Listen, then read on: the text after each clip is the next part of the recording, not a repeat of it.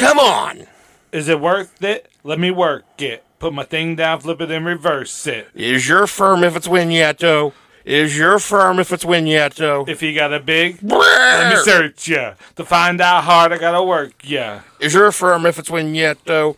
Is your firm if it's Winnetou? I'd like to get to know ya so I can show ya. Put the pussy on ya like I told ya. Give me all your numbers so I can phone ya. Your girl acting stank, then call me over. Not on the bed, lay me on your sofa. Call me before you come, I need to shave my chocha. Chocha. Thanks for listening to Middle Aged and Mediocre. I'm Cash. I'm Joel. And we are a podcast about all things strange and unusual, death and UFOs, and other creepy, Cults, weird, random ghosts. shit. There you go. Yeah. Not just naming things in the room. Oh my god.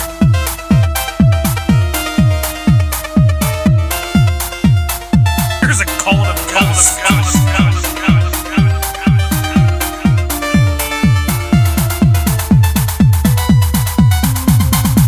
Work it, people. Joel, are we rappers? I'm a rapper. I think we've kind of got this whole hip-hop rap thing down. Do you feel the music in your heart? I mean, I feel like there's an elephant inside me, and yet I don't know how to do the noise. That sounds like a rooster that I had on a rooster or something. I put it out there I can't do it either. that imitating an elephant is the hardest animal to... That was pretty good. I'm getting there. It took a lot of work. I don't think that you couldn't have squeezed that in with the lyrics flowing. With that hot lava getting spit. Yeah. Last night would have been a fun time to have like a camera on me. Between me trying to figure out how... Oh, there's one on you. I'll go home and check it. I haven't looked at the footage yet. You might want to release it. Okay. Because between trying to figure out how to do the reverse lyrics thing and then make the elephant noise, I was just in here last night just being like, brr, brr, brr. No, that's not it. That's not it. Yeah, I was making all kinds of noises. I thought that was a foreign language at first. Because I was trying to find like a good female artist song, and I was like looking at like real classic. Yeah. Like little what's that? What's the little one called? But I ended up on Missy Elliott. Little Kim. I think I looked at some Little Kim song. Who's the other little one? The Brat. Oh. I know hip hop. I was really gonna say the little one. I was like, She's just the little one, but she's called the Brat. So you mean like in stature? She's small. I think she is. Yeah. Well, I mean she's the brat, so she's probably a little tiny person. Yeah, no, Work It was fun. I do hate that song, but that was fun. Yeah, I think we've nailed this. I mean, when we first started doing this, I was like, two white guys doing hip-hop rap? No way is this going to work. And now the more I've heard us, we're kind of great at this. Yeah. So, naturals. Putting out that album soon that no one's going to. Nope, we will. But you gotta come up with your rap name. I'm Flip Switches. Yeah, you have a really good one. Yeah. I mean, I like Casket Jack. That's a good one. I like Casket Jack would work. That's your Twitter handle. I almost wanted to change it, but then I was like, hey, Casket Jack, that just got a good... And there's like a bunch of random people now on... Like, it's always funny when people, guys I do business with for cards, and they'll be like, hey, thanks, man. Thanks, Casket Jack. It's such a weird thing to be called, but I gotta like it. All right. Jack and Flip. Yeah. But this has been Wager Mediocre. We're back with another episode. Hi. What's been going on? I know you have got a big show coming up tonight. I do? You do. Tonight? Tonight. Where? The Smoot Fuck. Theater. That's today? That's what you told me. It starts in 10 minutes? You've got it. As we see here now, I need to be there in 4.5 hours. Yeah, that's plenty of time. Plenty of time. To tell your ha-has. Yeah. Your ha-has. Yeah, I get to host, and I'm pretty excited. I bought a new shirt from the Salvation Army. Balling on a budget. Yeah, well, I have heard that you, sir, are quite wealthy. Yeah, I pay bills right before they're going to be turned off. I get that notice. We're like, hey, pay this bill. It's going to be turned off. And I'm like, I'm going to pay it. Yeah, I did. My internet gets turned off, but they don't charge me to turn it back on. You just pay what you owe, and they'll turn it back on for you. That's nice of them. Yeah, it is. I don't think I think it's kind of bullshit that they expect you to pay them money. Like, I just want this service. Give it to me. It's floating around. I'm Joel There's Gant? so much internet just floating around. I'm the Joel Gant. I'm the Joel Gant. One of the wealthiest entrepreneurs in Parkersburg. Yep. Ask about me in the streets. Yeah. They'll tell you. Yeah. Joel Gant lives in a mansion. I know him. Better than everybody? Yeah, I heard so. I pay my bills like 3 years in advance. That's just dumb. And I pay double what they are. I'm like, here's just double. I don't know. I don't even understand money. Yeah, well, you don't need to understand it because you got so much of it. I'm stupid rich. Yeah. Stupid rich. What's money to you? What is it? Are you listening? So, yeah, a lot going on. A lot going on out in the world. I need a silly, dumb episode because I've spent most of the past month just being mad about everything again. Yeah. What with like an all-out war on like trans rights and just humans being able to live as they want. Yeah. Apparently, I have to now defend TikTok all day because they're trying to ban it for stupid-ass reasons. They're spying on you? That is not They're spying on people? It's not it at all. It's because Mark Zuckerberg paid a company to lobby Congress to get it banned because TikTok's doing way the fuck better than it in every way imaginable and taking all kinds of ad revenue from it. Oh, man. Mark Zuckerberg he needs some more money. Yeah, right? It's such bullshit. He's struggling. So here I am now. I'm like, you know what I never wanted to have to do? Be on TikTok side. Yeah. Here I am. You're in your TikTok soapbox. I hardly ever even use it.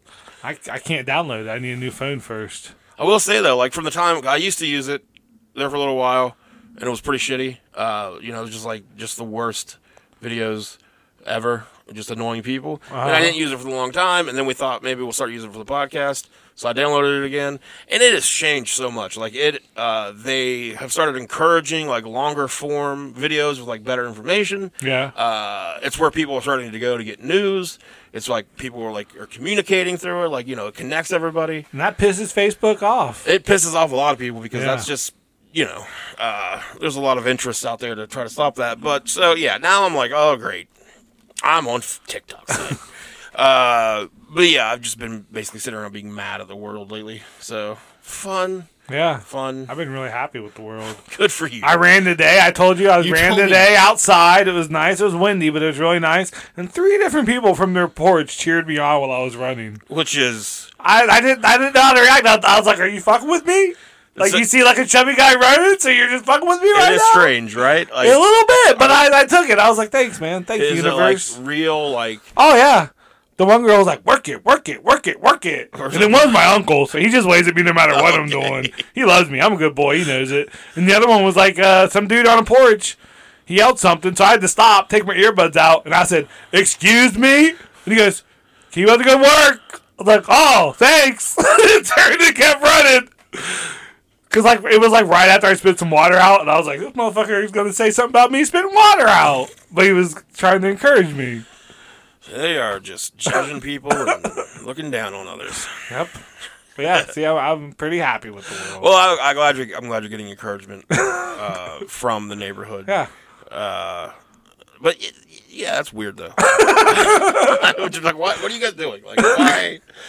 The first one definitely threw me off. The girl's like, work it, work it, work it, work it. Because you do feel like it's almost what's the word I'm looking for? Pander. They're kind of like patronizing. Patronizing. Yeah. There you go. They're like, oh, look at you. Yeah. Good job. Mean, I had my 24-pound vest on, so I wasn't moving fast. They had plenty of time to cheer. Well, you should have slow. Every one of them, you should have stopped and be like, if you like this, come see me tonight. Yeah, at the Smooth Theater. I got a new shirt from the Salvation Army. So, it's going to be a good show. Yeah. But yeah, you're there tonight with Kevin Farley. I wonder if I go out to eat in a Salvation Army shirt, do I get a military discount? That's not how that works at all. Okay. You can try it. You can ask for one, and then when they ask you Delete. show proof. You can just be like, this shirt. Look at the tag. Here's the receipt. It's got the yellow tag. Yellow tag means $3. Here's the receipt. Red tag means $1. Everybody knows that. Come on. Well, good luck tonight. Thanks. I'm sure we'll cover it next week. Also next week. Actually, we won't. We're going to Cincinnati. Yes, we're not. That's what I was going to say. We're not going to cover it next week. Yeah. Unless we just, I don't know. We probably. I guess we can record on the drive up. On the way back. I don't know. We'll figure it out. Yeah. But if we don't have an episode next week, it's because we are going out of town. We're going to go watch the Pirates play the Reds in Cincinnati, which is, I think, is it Saturday opening day? Maybe. I think Saturday's opening day. Oh, wow. So it's going to be... Banana. It's going to be pretty packed, I think, which I did not plan for. So we'll see how that goes. But yeah, we're going to be taking a trip up to Cincinnati. So we'll probably won't have a new episode next week. We'll see. But you can always, go back and listen to our other episodes. But we are also going to be introducing some new things to the show. We're going to try to steer away a little bit from talking about like current true crime stuff and like try to get out of that. Just because, I feel gross. We do this all the time. Yeah. I never feel right about it, but then, I give in, but I don't want to this time. Where there's some true crime robberies, We'll still be doing crime stuff, and, there will be people getting killed. Yeah. But, I don't want to do episodes where we're like... Man, you talked about the girl getting a piggyback ride to get murdered. Yeah.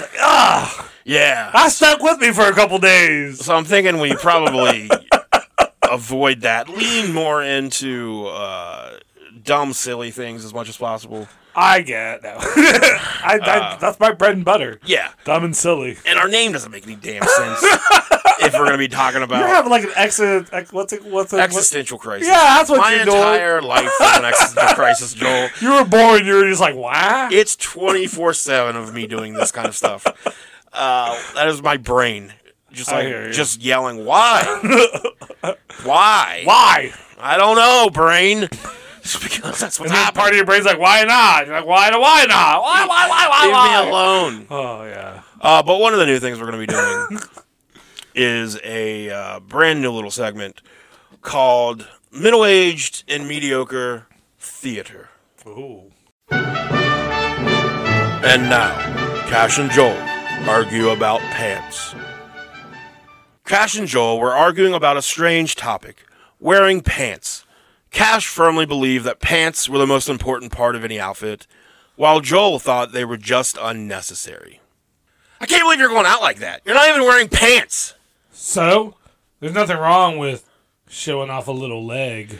But it's cold outside. You're going to freeze, man. I'll be fine. Besides, pants are so uncomfortable. I don't see why anyone would want to wear them. Uncomfortable? Have you even tried on a good pair of pants? Yeah. And they feel like a straitjacket for your legs. No thanks. Well, I think you're crazy. Pants are essential to any outfit. They complete the look and keep you warm. I disagree. I'm all about comfort over style. Plus, with global warming, it's only going to get hotter. Who needs pants? You're not thinking long term, man. What if we have another ice age, huh? You'll be sorry you didn't invest in a good pair of pants. I'll take my chances. I think I'll stick to shorts. Suit yourself, but mark my words, someday you'll realize the error of your ways. With that, the two friends went their separate ways. One proudly sporting a pair of shorts, and the other snug in a pair of pants. This has been Cash and Joel arguing about pants. So do you think I convinced you to wear pants? No. Fuck. I took my shorts off. You did. All right, yeah, I went the opposite direction. I lost that argument big time. So I lost. My brain, we just talked about our brains, and mine just went, fuck you. You're just reset or something. All right, so we're going to get into a story that if you were... kind of growing up in the 80s, if you had like a brain that was aware of things in the 80s, you probably heard about back when somebody fooled around with some medication. Yeah. So we're going to go back a little bit. Born in Memphis in 1946. Elvis? He probably was born earlier than that. All right. Life started rough for James Wilson. He was the only son of migrant workers Theodore and Opal Wilson. Opal, that's a hell of a name. Opal needs to make a comeback. I don't think I know any Opals. I've never met an Opal in my life. I think an Opal. Let's have a baby together. Okay. We'll name her. Well, you had Opal. me at let's have a baby. All right. I don't need any more listeners. Okay. You heard it here first. We're gonna we're gonna raise a child. We're gonna rear a child. You don't hear that very often anymore either. Opal. We're gonna rear Opal. We were watching the movie and the lady was talking about how she fell pregnant.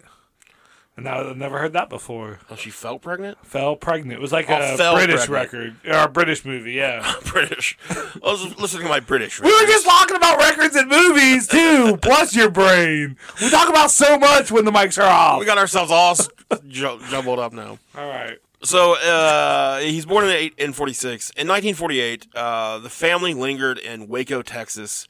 And Theodore, his dad just left town. He was like, no longer am I going to be around an Opal. Yeah. He got his brothers Simon and Alvin, and they were fucking out of there. They were out of there. do.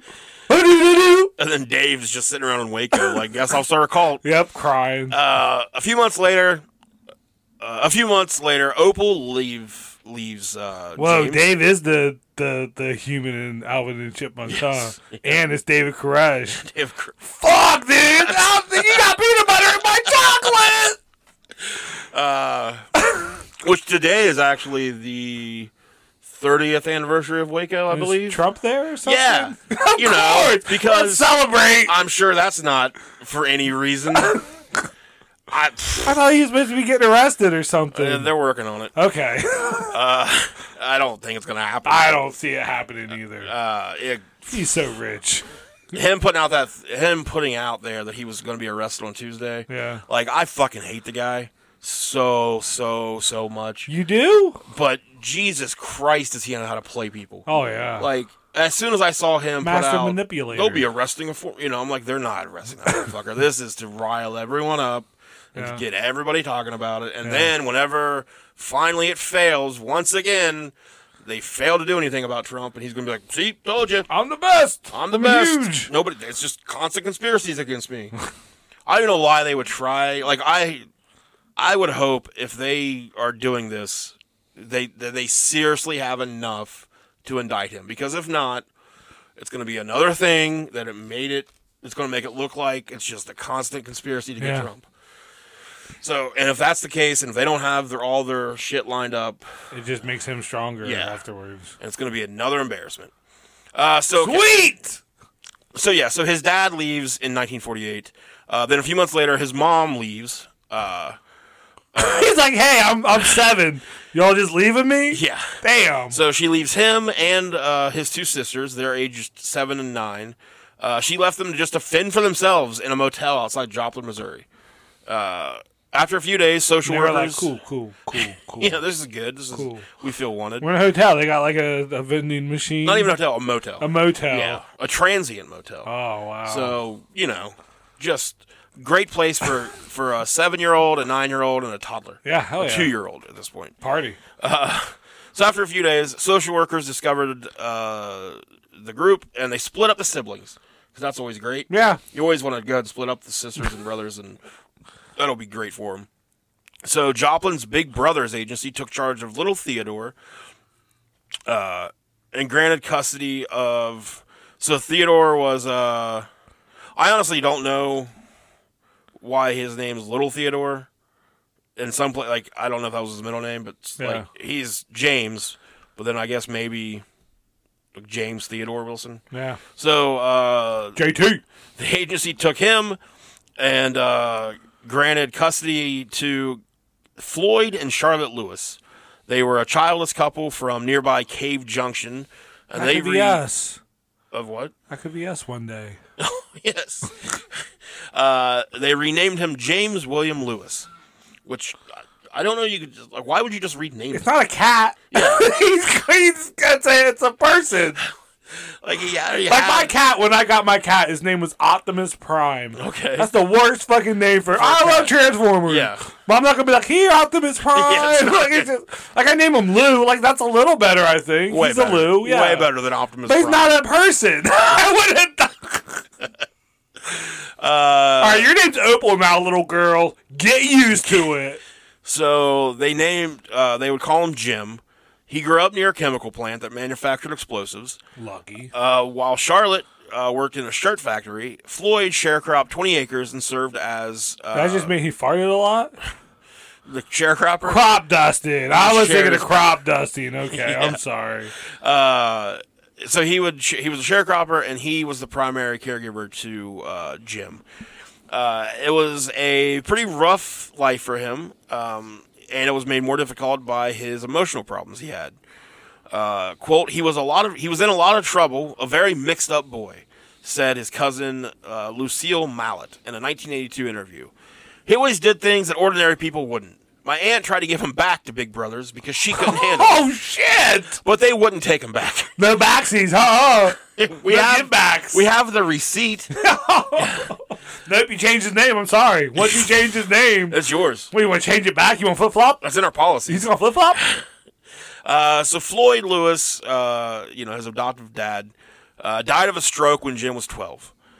For the next 5 years, Charlotte and Jim lived alone in the home without plumbing or electricity. In 1964, she married Glenn Nelson, a groundskeeper at the local golf course. But Jim, he was a teenager now, he frightened Charlotte so much that she slept with a gun under her pillow. Oh. Schoolmates saw Jim as sensitive and vulnerable. Quote, he was a person whose feelings were rather visible, recalled Jerry Dean, a Cave Junction police officer of the Kansas City Star. He was very accepting of other people. Maybe they weren't as accepting of him. Because he was good-natured, people pulled pranks and did things to him that he wouldn't have done to them. He was a good boy. He was a pretty good boy. He tried to be, it sounds at school, like. He made good grades. He played trombone in the marching band. And he worked on the yearbook. But at home... He's a fucking nerd. At school, he was a little bit of a nerd. At school, he was a little bit of a nerd. At home, though, he was a bit of a dick. Yeah. When he was 19, he reportedly chased his mother with an axe and was charged with assaulting his stepfather, who he broke several ribs while beating. I think it's time to move out. You're 19. Like, are you sure you won't take him back? Yeah. He's a man. Is there like a man thing that we can send him to? The army? Okay. Is that the next thing? He joined the army. He overdosed on 36 Anacin tablets. And I don't know what that is. Anacin is like, I think it's basically just like the same as like Tylenol and stuff. All right. And Advil. I don't think you should take 30 of any pill. I think that's too many. I'm not a doctor. Yeah, it's got aspirin in it. I'm not a doctor. You probably shouldn't take 30, yeah. Yeah. He overdoses on 36 Anacin tablets and was committed to a Missouri State Mental Hospital in 1966 with a diagnosis of catatonic schizophrenia. He later tried to explain the apparent suicide attempt and his brutality against his parents as an elaborate plan the family had hatched so he could avoid the Vietnam draft. So kind of what you're saying. Oh. You know, like maybe they were trying to get rid of him. He was like, nope. Yep. Not doing that shit. About a one-way ticket on the crazy train. But yeah, he liked school. He attended the University of Missouri at Kansas City, where he met Leanne Miller, and they would be married on Thanksgiving Day, 1968. That's smart. That's an easy way to remember your anniversary. Thanksgiving Day, yeah. Thanksgiving Day. She became his rock. His Dwayne Johnson, if you will. They were social misfits who fit together. She was a small, plain woman. What the fuck is up with these descriptions? You know, she was... Why does he gotta be plain? She was just your plain... What do you want from her, man? Plain Leanne, you know. God damn. You know, if like you had maybe he really liked that about her. Like if you had to describe her, you just be like... I would never describe someone you know, just... she has a face. Yeah. She had some hair. I don't know. Yeah, she's there. She was there. She's. I think she existed. Like two eyes. She had two eyes. Think about it. Two. Yeah. Probably two.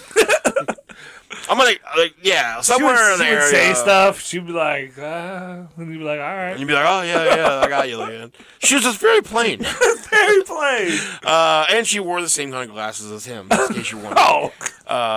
She, too, enjoyed working with numbers and discussing politics and technology. Yeah. Dude, numbers rock. She admired Jim. He was tall, soft-spoken, had piercing blue eyes. She listened to him and, would defer to him on everything. Like, just, he was, whatever he said went. Yeah. She worked hard to see them through financial times. In June 1969, Leanne gave birth to a daughter, Tony Ann. She's like, well, I'm Leanne. You're going to be Tony Ann. We're just going to keep this. That's just plain shit. And train rolling. Keeping that plane train rolling. Their joy was unaffected by the babies. Tony Ann was born with Down syndrome and some health problems. But they all, they had each other, so they were going to get through it. So Jim and Leanne started working together as bookkeepers for Haley's Instant Tax Service. They moved into its basement and managed the operation for a couple of years. That instant tax. So they're saying as soon as you walk in, your shit's done. Because that's instant. Instant. They'll be like, sign in. I'm like, Nah, I should be done. Sure ought to be done. It's what? Sign in. You owe me money now. What's happening? I planned on being here for 0.01 seconds. Instant. Man. But then one day, Lewis exploded at the owner, Bob Haley. Haley told the Kansas City Star that he wanted to take a calculator. Keep in mind, by the way, he owns this place. Yeah, he's the owner. So he tells the Kansas City Star that one day he wanted to take a calculator home, and Lewis blew up on him about it. You're not fucking taking that calculator. The calculator you bought in the building that you own, you want to take to the house you own? Fuck you. No. Fuck you wait till I tell what's her face about this. You know, right? I don't know. Plain Jane, whatever. I'm gonna tell her. So this apparently was so bad that Jim and Leanne left the business. They gotta take my stapler and open their own. They're like, yeah, over a calculator. Our calculators never leave. We may not be instant, but our calculators never leave. They stay in the building. Calculators are chained to the desk. So like little bake pens, they have a little. So they open their own business, Lewis and Lewis Business Tax Service. They opened it up in a rundown part of Kansas. It should have just been Lewis's tax service. Lewis and Lewis. Lewis and Lewis, yeah. Yeah, they're married, so it could just be Lewis's tax Lewis service. Business Tax. Yeah. Lewis Family Business Tax. Plain ass motherfuckers. They served their clientele from a storefront office with Tony Ann playing happily alongside them. The toddler would often sit in the window and wave at passersby. They would put her in the window. No, that's a good way to get business. Cute little adorable toddler sitting there. One 8 day, hours at a time, shit running down her legs. One day, an elderly man named Raymond West waved back. Enchanted by the little girl, West introduced himself to the Lewises and became their client as well as their friend. He tried to then in 1974, December 10th, Tony Ann had to have corrective heart surgery, and she passed away. Oh, but shit! Raymond West was kind of like there to like help console them. Just, he had become their friend, and he was there for him. So grief-stricken, the parents continued to talk about their daughter and show off her drawings to clients. Like anytime you would go in there, you'd probably be like, I just kind of want my taxes. Yeah, I'm really sorry. I mean, I can't express how sorry I am. What happened to you, but it's the worst. Like, I don't even want to think about it. On my lunch break. But, yeah, I know you don't have instant in the name. Yeah. I thought maybe. I don't want to take any calculators home. You guys can keep them here and do the work. And again, I'm sorry. But it's awful. I do need this.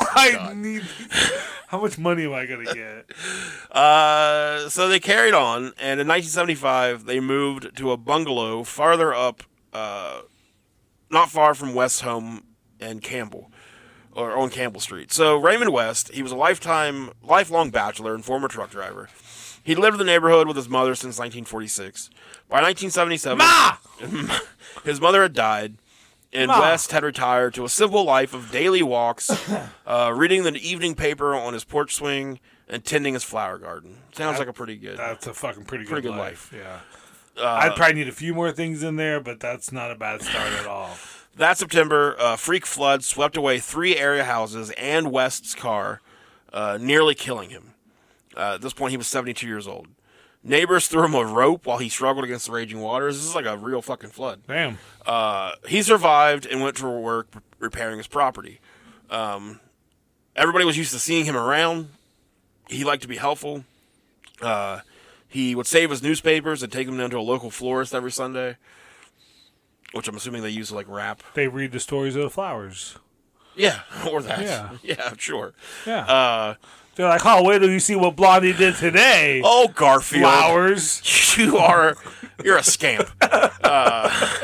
Always up for your shenanigans with John. You love that lasagna. Not so much the Mondays. Mondays and Odies, am I right? Lilacs. You're not going to believe what Archie's up to this week. Yeah. On Sunday, July 23rd, 1970. But seriously, talk to your plants, people. Seriously. Tell them all about Hagar the It Warrior. matters. They matter. You matter. On Sunday, July 23rd, 1978, West went to the florist as usual. A neighbor said he called her later that evening. He reported feeling a little bit sick, but talked mostly about getting his refrigerator fixed.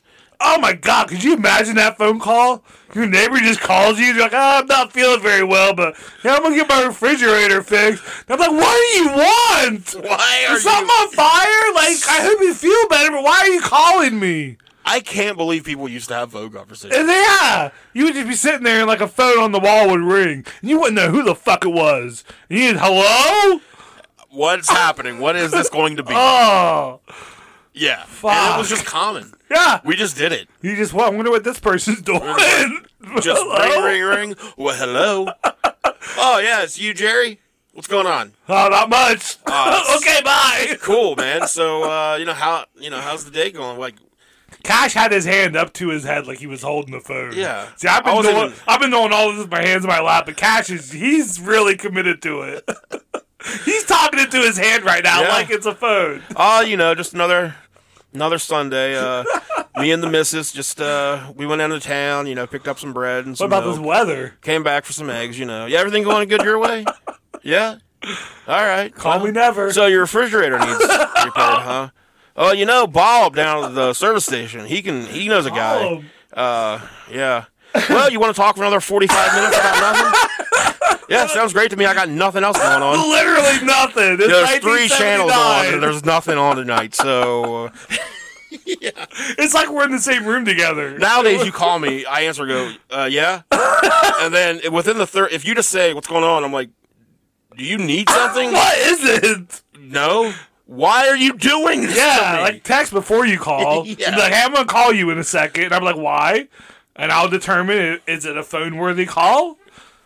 Well, just for the record, if you ever, this goes for almost everybody, if you ever get a phone call from me, know that it is an emergency.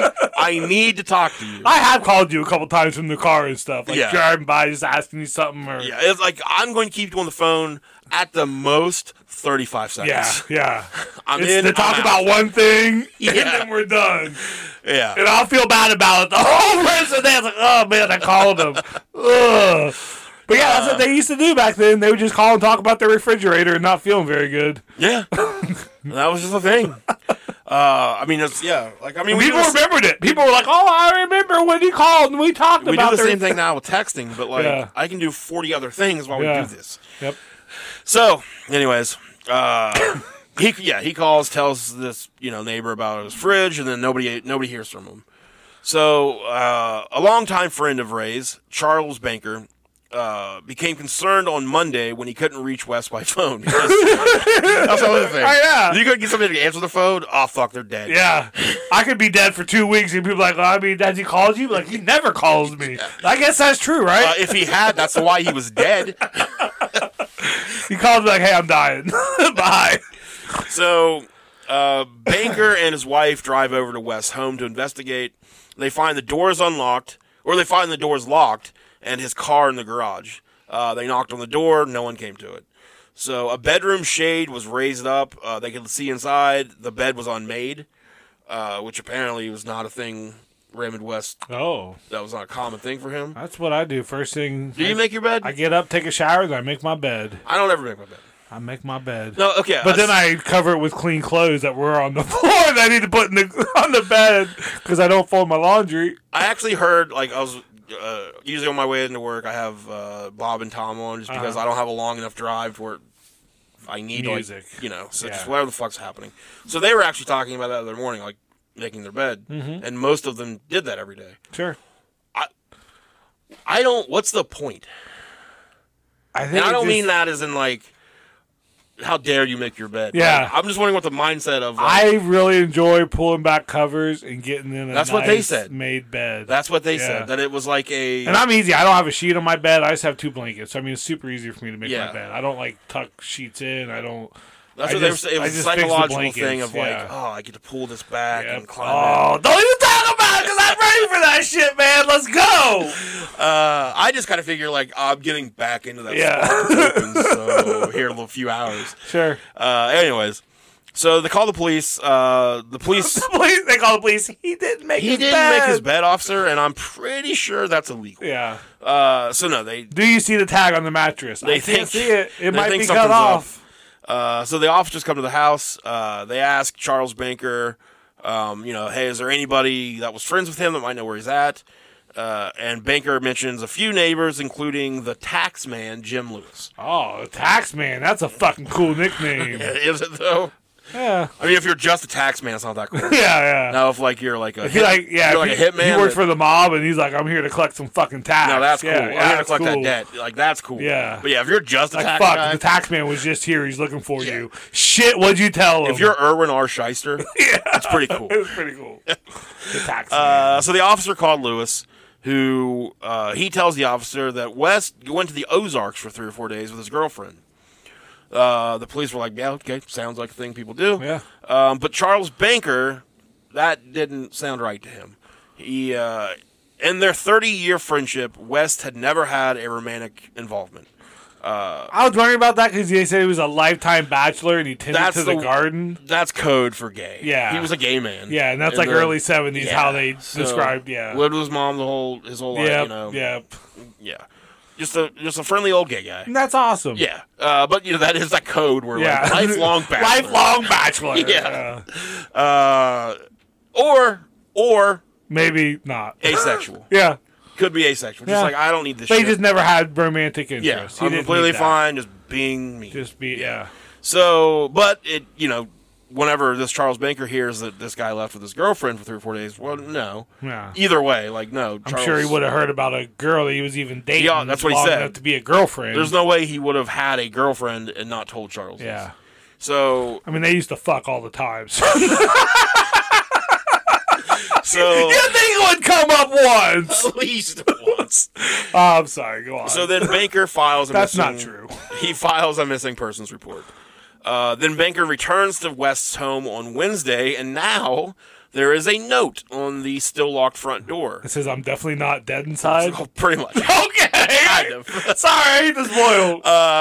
It's written on Lewis and Lewis letterhead, and it reads, "Ray is out of town until Thursday. For further information, call Jim." Ain't no reason to bother If you feel Ray. that you've reached this message in error, then please turn around and return to your car. Call me so I can tell you some bullshit. Yeah, call me.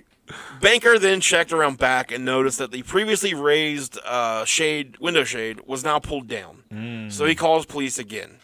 The police this time forced their way in. They walked through the house with Banker. Everything appears to be in order, though.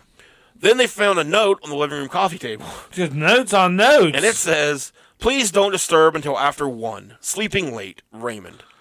So Banker tells the police that handwriting's not Raymond West's. He said West never signed anything Raymond except for his checks, and the other time he would go by Ray. Unnerved, Banker bought 2 new locks for the doors and gave police the second set of keys. Officers then left the scene. Now, here's my question. Yeah. And I know we talk a lot about cops being fucking morons. Especially back in the day. If there's a possible missing person. Yeah. And you break into their home. And you see a note that says, "Hey, please don't wake me up until after 1. I'm sleeping."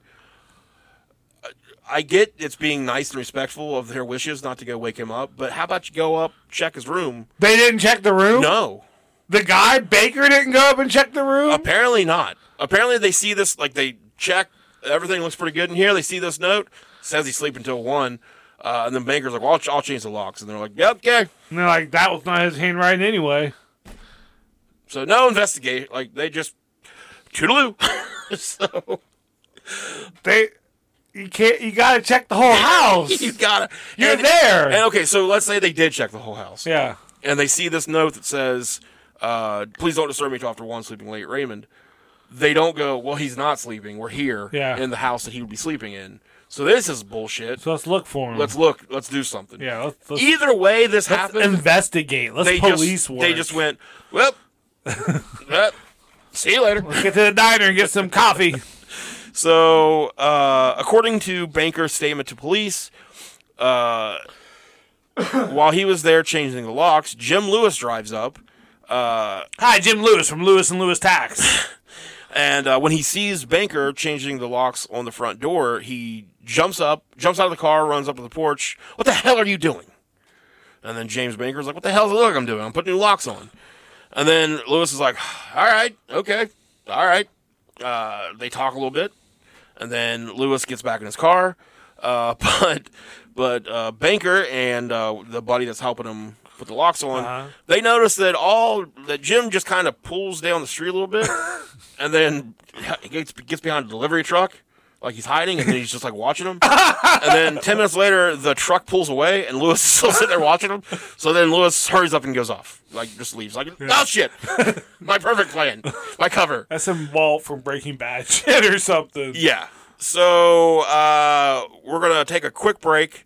Quick, because I gotta see what's going on here. We hope you enjoy another amazing performance in Ma'am Theater and an ad, and then we will be right back. Right back. And now, Cash and Joel debate who would win between Jason Voorhees and a squirrel. Joel and Cash had been arguing for what felt like an eternity about who would win in a fight between Jason Voorhees and a squirrel. Come on, man. There's no contest here. Jason Voorhees would destroy a squirrel. You're underestimating squirrels, my friend. They're scrappy little critters. But Jason is a killing machine. He's got superhuman strength and can't be killed.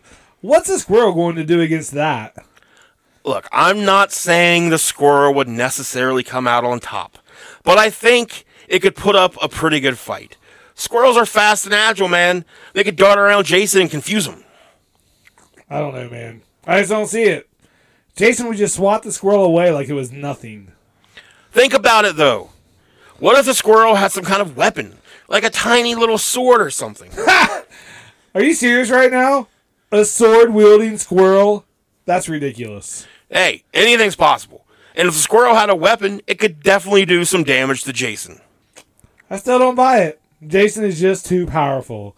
I don't think anything on this earth could take him down. Well, Joel, I guess we'll just have to agree to disagree. And with that, the argument was over. Scene.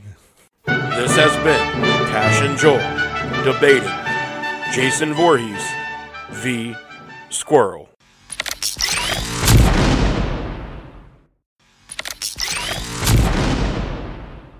Cash needs a drink. Big surprise. I like my drinks, Joel. So, if you're listening to the podcast on Spotify, we would like you to go to, there's going to be a question in there that asks you, who do you think would win in a fight? Oh. Jason Voorhees or a squirrel? Just let us know. Why? Because Jason's going to win, though.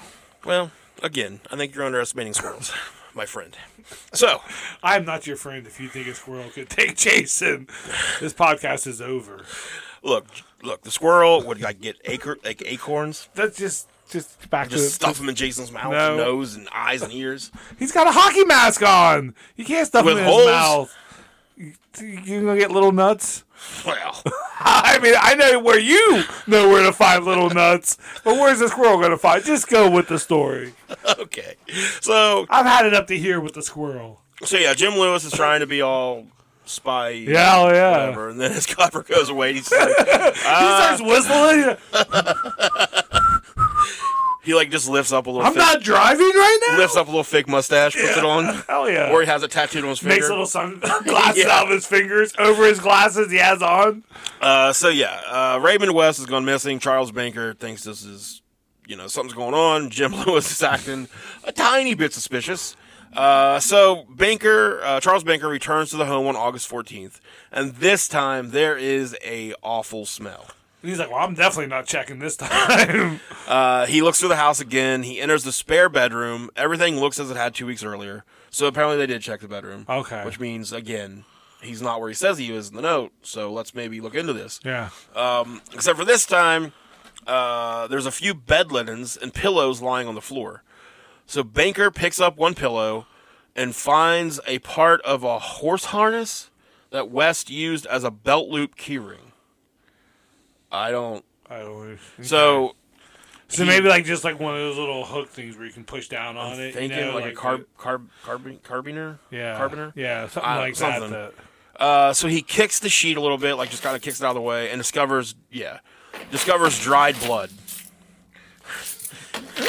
So once again, he calls police. It's 95 degrees out. Gonna be a hot one today. West had been missing for 21 days at this point. Jeez. So if you want to imagine the odor, go ahead and take it in. Now vomit to your right. It smells really good. It smells earthy. So the cops show up. They kind of know as soon as they get there. They know that smell. They know what's up. Ooh-wee, that smell. Ooh-wee, that smell. You smell that, Peppa? So they find you love that smell? They find a bloody lawn chair in the basement and a garbage bag containing West's toupee and eyeglasses, as well as some bloodstained sheets. Who doesn't keep their toupees and eyeglasses in a bloody bag with bloody sheets? That's the best place for it. So they return to the upstairs bedroom, and they notice a foot-long stain running between the ceiling and the wall. So they get a ladder, and they enter the attic. In the attic, they find a partially decomposed body lying face down, still dressed in a striped polo shirt and tan corduroy pants. What if he killed him up in the attic? How would they get him up there? Slow your roll, Joel! Both legs had been severed at the hip joint. Oh! The right leg lay near the head on the right side. The other rested farther down on the left. Both feet wore black socks. Both legs had been wrapped in sheets. The head was also wrapped with sheets and a cord, and the torso was partially covered with a garbage bag tied on with cotton rope. All the wrappings were saturated with blood and other bodily fluids, which had soaked through the insulation below.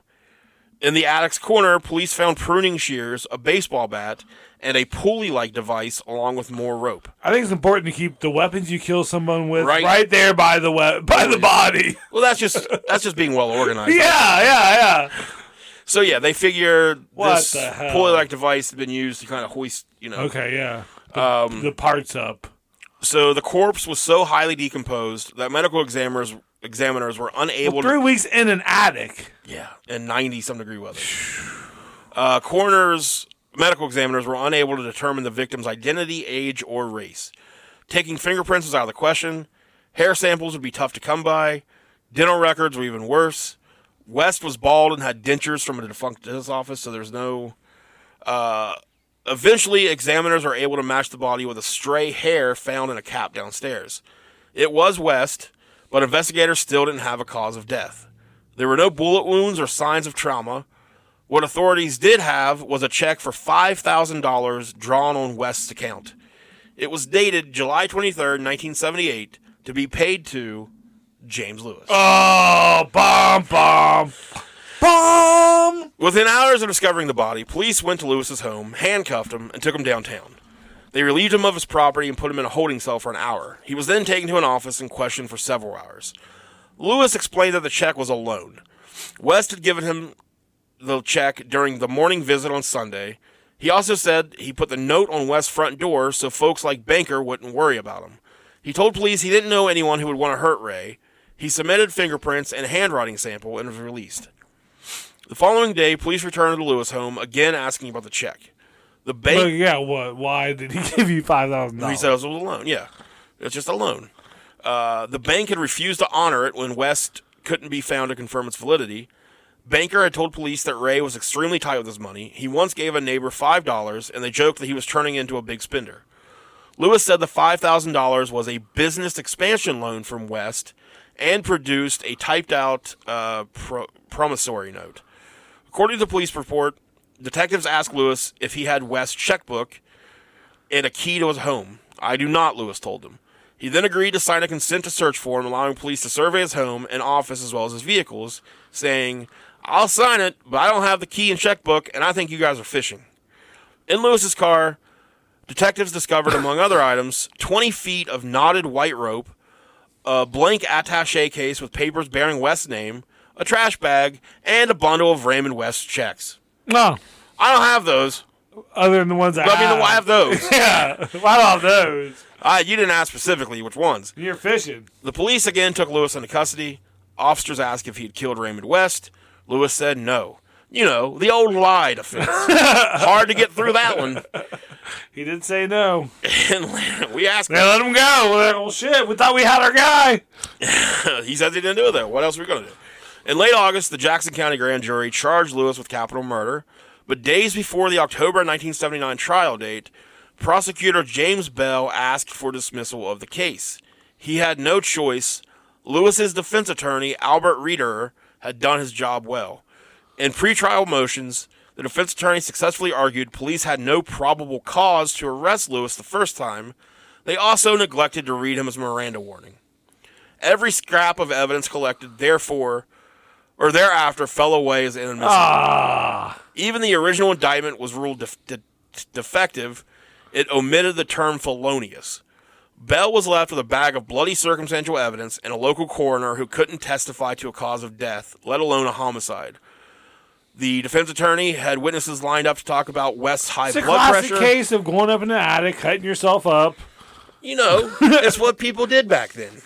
Jesus. But yeah, the defense attorney had witnesses lined up to talk about how Raymond West had high blood pressure and a potent medication regimen, which could have caused his demise. Because the legs naturally rot off and fall. Sure. Cleanly cut. And wrap themselves up. All the time. All the time. And then a cord and bag around your head and your torso. But since the police didn't say the magic words. Felonious. And didn't read the, little poem they read, the Miranda warning.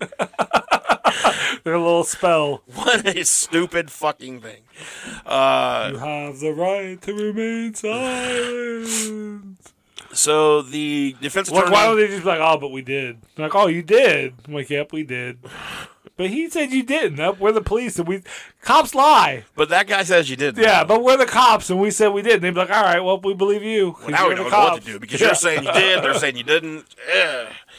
So the defense attorney said, it's one thing to kill somebody. It's another thing to dismember them after they're dead. And while dismembering somebody after they're dead is repulsive and repugnant, it's not homicide. So he stands by his former client. He says, it was my impression that he did not do it. There really was no evidence of foul play prior to Raymond West's death. There were no bullet holes to indicate he would have died a violent death and had been dismembered. So, again, they're just saying that Raymond West climbed into the attic and just his body parts fell off. Yeah. Apparently. Someone else wrote a note for him first. Yeah. To put on the table. And he wrote a check to that guy. And he was like, well, I'm just going to go up in the attic and dismember myself now. And the defense attorney is also kind of saying, like, yeah, sure, yeah. It's bad to kill somebody. But if you happen to find a dead body and you dismember it. Yeah. Who hasn't wanted to Who amongst us hasn't done that? So as Lewis left the courtroom a free man, Bell, who was the prosecutor, told reporters the case was one of the most mysterious, confusing, befuddling, complex, and probably one of the most difficult cases I've ever handled. It's downright mysterious. Oh. The Lewises returned to their accounting practice and launched an additional business venture, Algive International, which they'd incorporated in 1975 with an Indian-born pharmacist named Varun Mehta to import industrial pill-making machines manufactured in India. Lewis often bragged about his international business connections and impending deals, In the mid-'70s, according to a police report, he even paid a Kansas City cop $50 to serve as a bodyguard during a transaction involving loose gems. $50? That's 50 whole dollars. Wow. Nevertheless, Lewis's sidelines floundered, as did his tax services. Quote, he was reading books, but he wasn't making any money, according to an ex-employee of his tax service. He was always doing busy work while his wife was doing the real work. In his mind, he was running the whole show. Oh, what's her face? You know, as the years. With the hair. Kansas City law enforcement thought Lewis was running a criminal enterprise, falsifying credit card applications, and in one instance, instructing the IRS to direct a client's check to the account of a Lewis corporation. Former Assistant U.S. Attorney Jeremy Margolis summarizes Lewis' method, quote, this is amazing. He would invent an address, pound a mailbox into the ground, pull the mailbox out of the ground once what he needed to be in it was in it, and then just move it somewhere else and invent a new address for it. So, yeah, he would just come up with an address. There's the mailbox for it. Thank you very much for the thing. I'll take that back. Let me walk down here a little bit. Yeah. Pound, pound, pound. This is the new address. Yeah. Thank you for the new thing. It would later come out in federal court that Lewis also faced charges of swindling clients in a land deal in Jackson County. Authorities searched Lewis' home on December 4th, 1981, and found typewriter ribbons, mailboxes, credit card applications, and enough other evidence to issue a warrant arrest for James Lewis. The couple beat it out of Kansas City for Chicago, taking only what their 69 Rambler could carry. 69! Nice. Nice! Under assumed names, now going by Robert and Nancy Richardson, the couple checked into... Robert Richardson? That's what you come up with? Robbie Richardson. Robbie Richardson. A week later, they moved into a tiny apartment in Lincoln Park. Leanne, or Nancy, soon found bookkeeping work at Lakeside Travel, owned by Miller Brewing heir Frederick Miller McCahey. According to neighbors, Lewis spent much of his first few months in Chicago studying books on economics, history, and computers. He also spent hours training the building manager's dog, writing, and engaging fellow tenants in highbrow discussions. Quote, I thought he was the smartest man I ever spoke to, said one neighbor. Said some dummy. He always talked about money. Not necessarily having some. Dude, that's my least favorite fucking thing to talk about. I have people that they just can't wait to tell you how much they pay for shit, how much they get paid, and I hate all of it. There is a person that I'm not friends with him. We used to be a lot better friends, but now we're just kind of, I haven't seen him in a while. But that was something, like, if I hadn't seen him in a little while, say 8 months, whatever, and then I'd run into him again, the very first thing was, oh, yeah, I'm working here now. They're paying me this. Yeah. And I'd be like, yeah, hi. How are you? Yeah, hello. How are nice you? to see you again. Are you listening to me? Like, I did not need to know that. Yep. Don't ever talk to me about I don't money. like that either. Unless you want to talk about how much money you want to give me. I'll listen to that. Yeah, now if the next sentence was, and I'm going to give you all right, cool. 40% of that. I'd be like, I'm a lot more interested in this story now. Hug me now? So she says that he always, or they say, I don't know if it's a she. Yeah. They say he always talked about money, not necessarily having some, but he used to Wouldn't it be cool to have money, though? He used to go through the financial sections all the time and cut small pieces out. So, yeah, that makes her the smartest man, or that makes them the smartest man ever. He would talk about wanting money. Yeah. Only geniuses talk about that. He, put collages together. Of money. Of money from the newspaper. Lewis looked the part of a wayward executive. It was like he went to the Salvation Army and bought his suits, recalled another tenant. He wanted to look dressed to have a tie. What's wrong with buying clothes? You thought you were just going to slip that past me? I'd wait for it. I can't wait to put my Salvation Army shirt on here in a little bit. I'm going to host that comedy show. And I'm going to salute everybody. He acted like he had places to go. Yeah, the Salvation Army to get some more suits! Each day, he'd walk Leanne to her bus stop. Sometimes he'd also meet her for lunch or stop by the office to show off a new set of fancy pens. Ooh. He was very proud of his handwriting. That was another thing he talked about a lot, was how nice his handwriting was. And devotedly, he'd wait at the bus stop for his wife's return. They'd walk hand in hand back to their room. So Bob and Nancy, as they're known now, made friends at the building and through Leanne's job. They did the normal things: movies, afternoon coffee, bowling, window shopping. While maintaining their aliases, the two never hesitated to talk about their daughter and how much they missed her. In January of '82, Lewis found work at Chicago Tax Service on Broadway, but the position was short-lived. Lewis's temper flared up when the owner found a mistake on a return. At least, this time the owner didn't seem like it was a calculator issue. Jim didn't take the criticism well and was fired.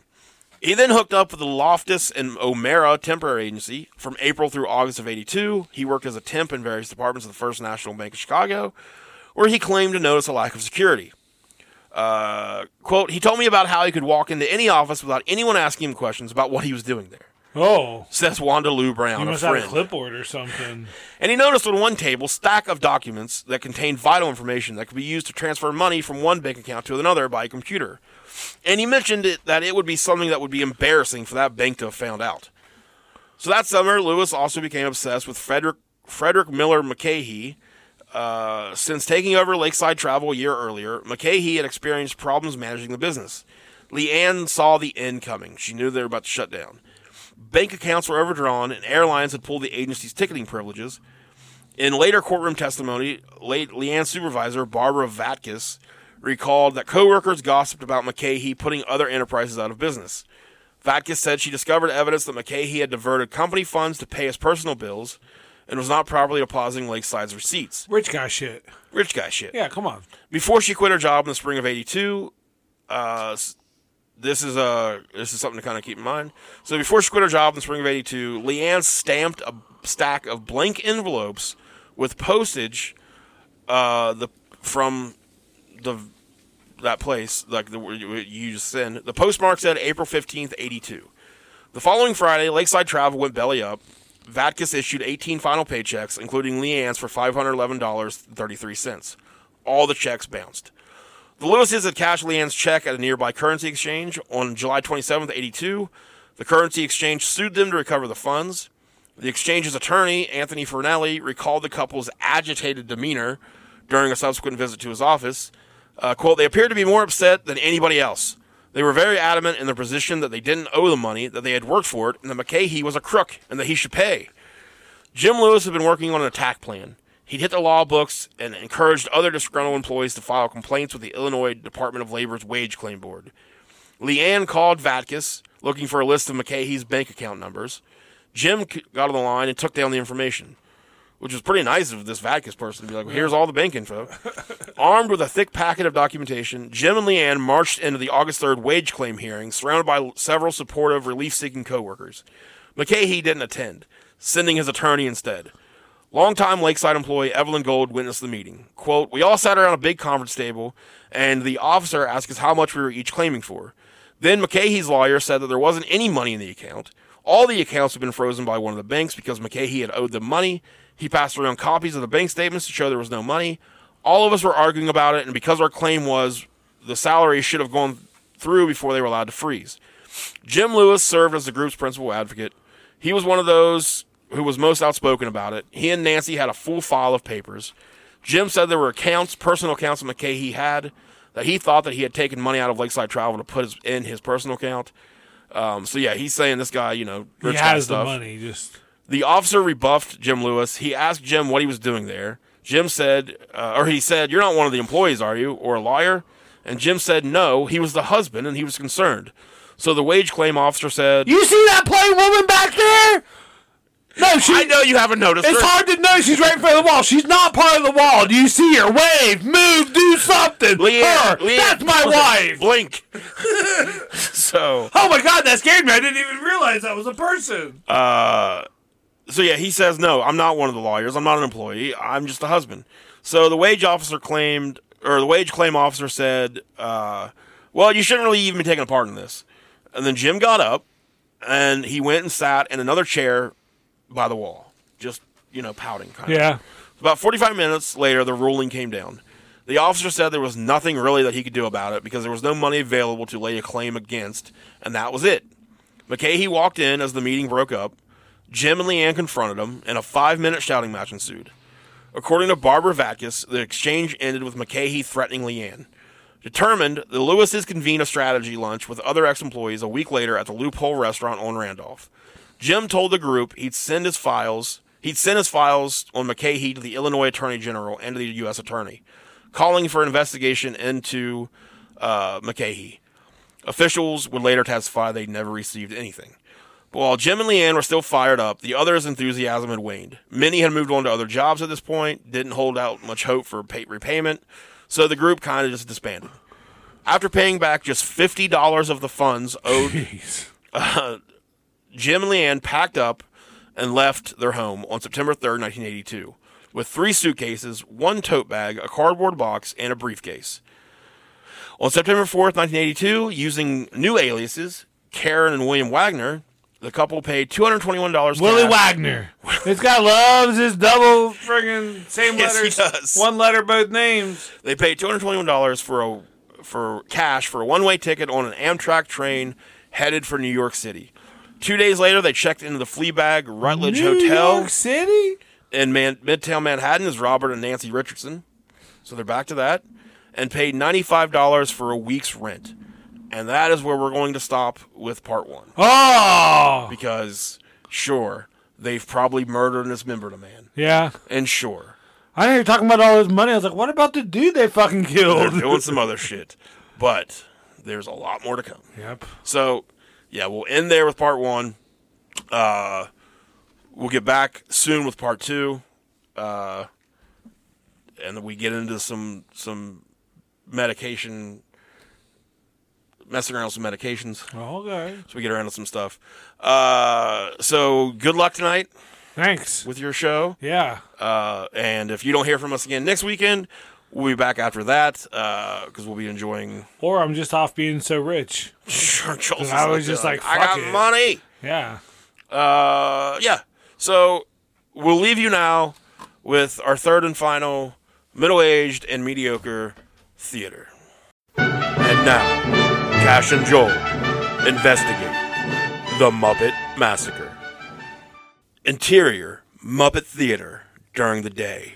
Cash and Joel, 2 detectives, stand in the middle of a chaotic scene. The floor is littered with Muppet parts, blood, and stuffing. What the hell happened here? I don't know, but it's a damn massacre.